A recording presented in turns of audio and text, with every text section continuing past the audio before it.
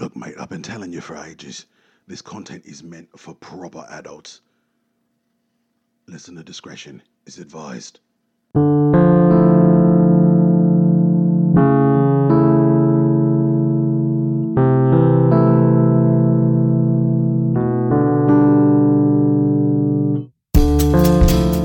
Welcome to the Dark and Stormy podcast, where we will explore topics ranging from the weird and creepy to the downright terrifying. So, if you like horror, true crime, urban legends, and other dark themes, I have so much to tell you, and I just can't wait. There are many classic horror films that truly stand the test of time due to the innovation and talent of the creators. However, what many don't know is that, while on screen the horror is fictional, sometimes these films were connected to sinister events that were all too real.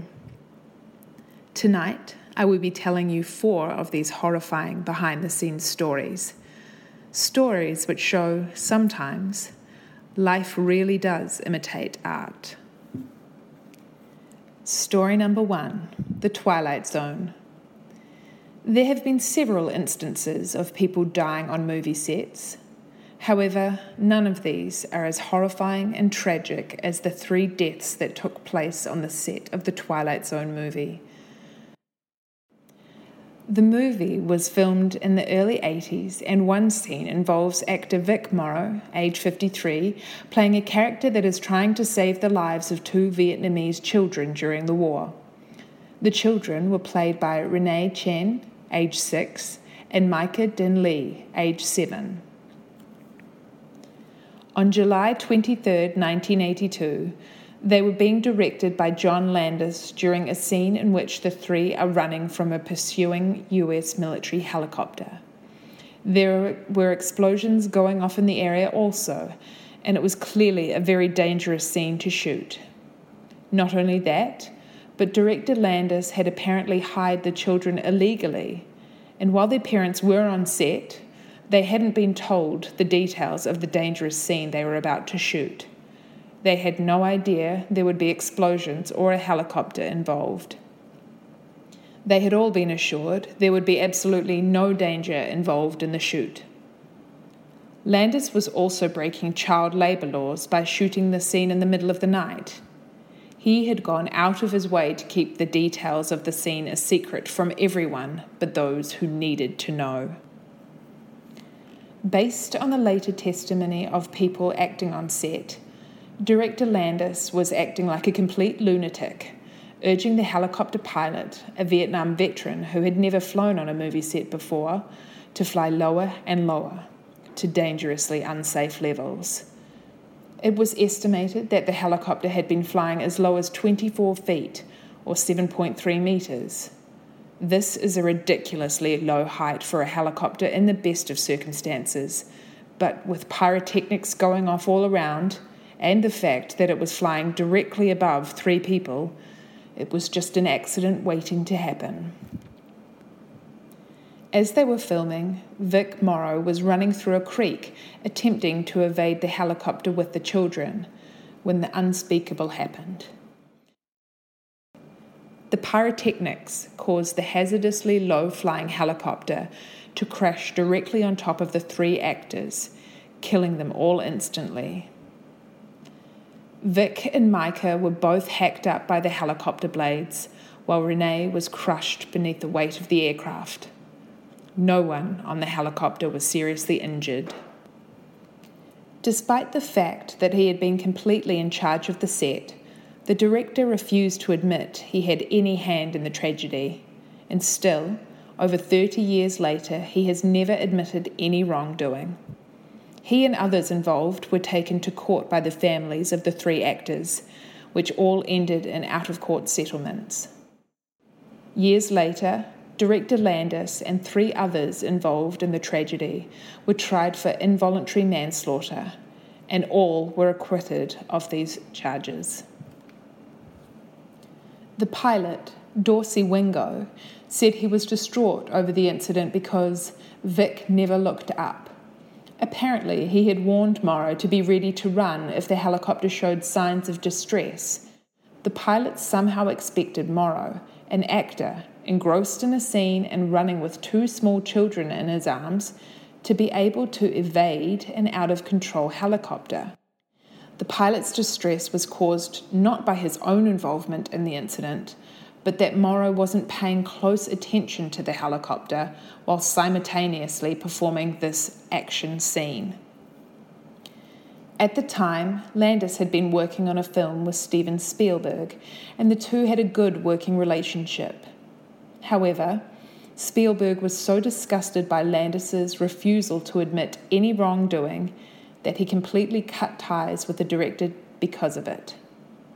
Oddly enough, friends of Morrow would later reveal that he'd had a very bad feeling about a similar helicopter scene in a prior film. His last words before going on set to shoot this final tragic scene were, "I've got to be crazy to be doing this." Morrow was best known for the 1960s TV show Combat. In a bizarre coincidence, a director named Boris Siegel, who worked on that show with him, died in the exact same way 1 year prior to Morrow's death. Siegel had been working on a movie called World War III when he died after being hit by a helicopter rotor blade. Siegel was the father of actors Katie Siegel, Liz Siegel, Gene Siegel, and Joey Siegel. Morrow's Hollywood legacy also lives on through his children Carrie Ann Morrow and Jennifer Jason Leigh. Story number 2, the movie extra turned spiritual leader. Most people have seen Rosemary's Baby, and while it may seem tame by today's horror standards, it was certainly shocking when it came out in 1968. And you've undoubtedly heard the horrifying story about the director Roman Polanski's wife, Sharon Tate, being murdered. While the story I'm going to share today may be less violent, it is still very disturbing in a very different way. The film is full of all sorts of strange characters, and our story today concerns someone who was only on screen briefly and didn't have any lines of dialogue. This man would have many names during his life, but when he was cast in the movie, he was going by the name Michael Rostand. A lot of what we know about his later life comes to us in a documentary called Holy Hell, created by a former follower. And if that didn't tip you off enough, yes, Michael went on to become a cult leader known as Andreas, and by some as Reiji, which means the God King. The group, known as Buddhafield, began in Los Angeles, but in recent years ended up on the Hawaiian island of Oahu. While from the outside, the group may appear as just a group of modern-day hippies who are into spiritualism, healthy eating, and a natural way of living, life within the inner circle was much different. The documentary was, after all, created by a former member who spent 2 decades with the guru, and his interviews with other former members. Those that joined the group experienced a loss of personal identity when they were renamed by the guru. The director of the documentary, Will Allen, lived by the name Francesco during his time inside. And, as evidenced by his self-given God King moniker, the guru had changed the focus of the group over the years to direct their worship towards him as their divine leader. Like many cults, members were drawn in by the outward appeal of a life focused on universal love, which involved lots of communing with nature and being a sort of unconventional family with other group members. And unlike many well-known cults, members weren't entirely cut off from society.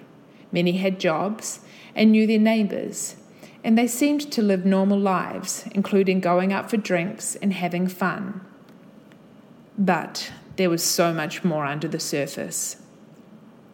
Members lived only with members. They did not have close relationships with non-members. Children were not welcome, and according to the documentary, pregnant women would either have to leave or have an abortion.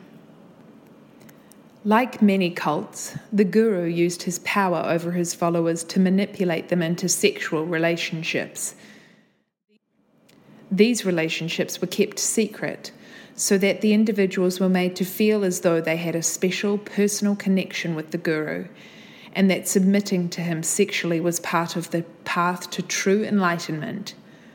The filmmaker was one of these individuals and recounts feelings of deep shame tied to that relationship. In fact, the guru had many special followers whom he sexually abused for many years, and since it wasn't spoken of, each of them thought they were alone, both in their specialness and in their shame. It wasn't until 2006, when a former follower revealed the years of abuse they had suffered at the hands of the guru, that the remaining members began to finally discuss their abuse openly. After that particular incident, which caused the group to disband almost completely, the guru made his final relocation to Hawaii. Prior to this, the group had resided in Austin, Texas, and before that, Sedona, Arizona. As of 2016, when the documentary was released, the guru was still living in Hawaii and still seemed to have some followers. However, it's hard to say if he's still manipulating and abusing members, since everyone that currently follows him completely denies that anything of a sordid nature ever occurred. And to add an extra layer of sleaze, while Michael, aka Andreas, aka Ray, originally born Jamie, is now in the more mature stage of his life, it's apparently common knowledge in his neighborhood that he likes to stroll around wearing nothing but a Speedo. When the documentary was released, the filmmaker and other ex-members journeyed to Hawaii to have a screening at the Oahu Rainbow Film Festival. To do others a favor, they promoted the film by putting flyers in every mailbox within a few miles of where the guru was living. Ultimately, they hoped that even though they could not change what had been done to them in the past, they could at least try to save others from a similar fate. Story number 3, when fact is far worse than fiction. Most people would probably agree that the classic horror film The Exorcist is one of the most terrifying films ever made. Shockingly, the film manages to transcend this horrifying fictional universe because of one simple location included in the film. There is a hospital scene in the film shot at NYU Medical Center. Actual staff members appeared as their characters in the film, one of which was an X-ray tech named Paul Bateson. Bateson is briefly in the movie during a scene where Regan is being examined. Not surprisingly, this didn't turn out to be Bateson's big break, but he would end up being front-page news just a few years later. In the late 70s in New York, several gay men went missing and were later found brutally murdered. During this time, New York City was a bit of a nightmarish clusterfuck, and those murdered gay men weren't exactly the highest priority to the NYPD. However, in 1977, a well-known film critic named Addison Verrill was found viciously murdered in his own apartment. A suspect was quickly located, Paul Bateson, who easily confessed to having met Verrill at a local gay bar and murdering him later that night. He went to prison for a 20-to-life stint, where he told fellow prisoners about how he had been responsible for a half-dozen other murders of gay men he had met at clubs. Based on the details he provided, law enforcement felt pretty convinced he was the guilty party. However, they declined to prosecute him for the crimes. When Exorcist director William Friedkin saw that Bateson had been arrested, he visited him in prison. A few years later, he decided to make a film called Cruising, starring Al Pacino, which is about an undercover detective trying to track down a serial killer whose victims are men in the New York gay scene. The movie was poorly received by critics, and many local LGBT folk were incredibly unhappy with how they were portrayed in the film. Since Bateson was never charged for the other murders, he ended up getting released from prison in 2004. He is still alive. Story number 4, The Serial Killer and the Stand-In. The 1960 movie Psycho is arguably the most famous horror movie murder scene of all time. Even if you haven't seen the movie, you most certainly have seen that iconic movie moment. When Jamie Lee Curtis's mother, Jennifer Lee, was stabbed to death in the shower, film history was made. Alfred Hitchcock, already well known for being an obsessive perfectionist when making his movies, spent a week filming that scene, and during that time, Janet Leigh had both a body double and a stand-in. Her stand-in was a woman named Myra Davis, who would go on to make a living acting in commercials. Unfortunately for Myra, in her later years, she would cross paths with a vicious murderer. In 1988, at the age of 71, Myra hired a 22-year-old handyman named Kenneth Dean Hunt. In June of that year, she was found strangled to death in her apartment. Despite the fact that Kenneth was also her neighbor and had a history of juvenile sex offenses, he wasn't investigated for the crime, and for 10 years the case remained cold. Over those 10 years, Hunt added more sex offenses and manslaughter to his criminal record, but by 1998, he was still living completely free. It was then that he was finally ready to kill again.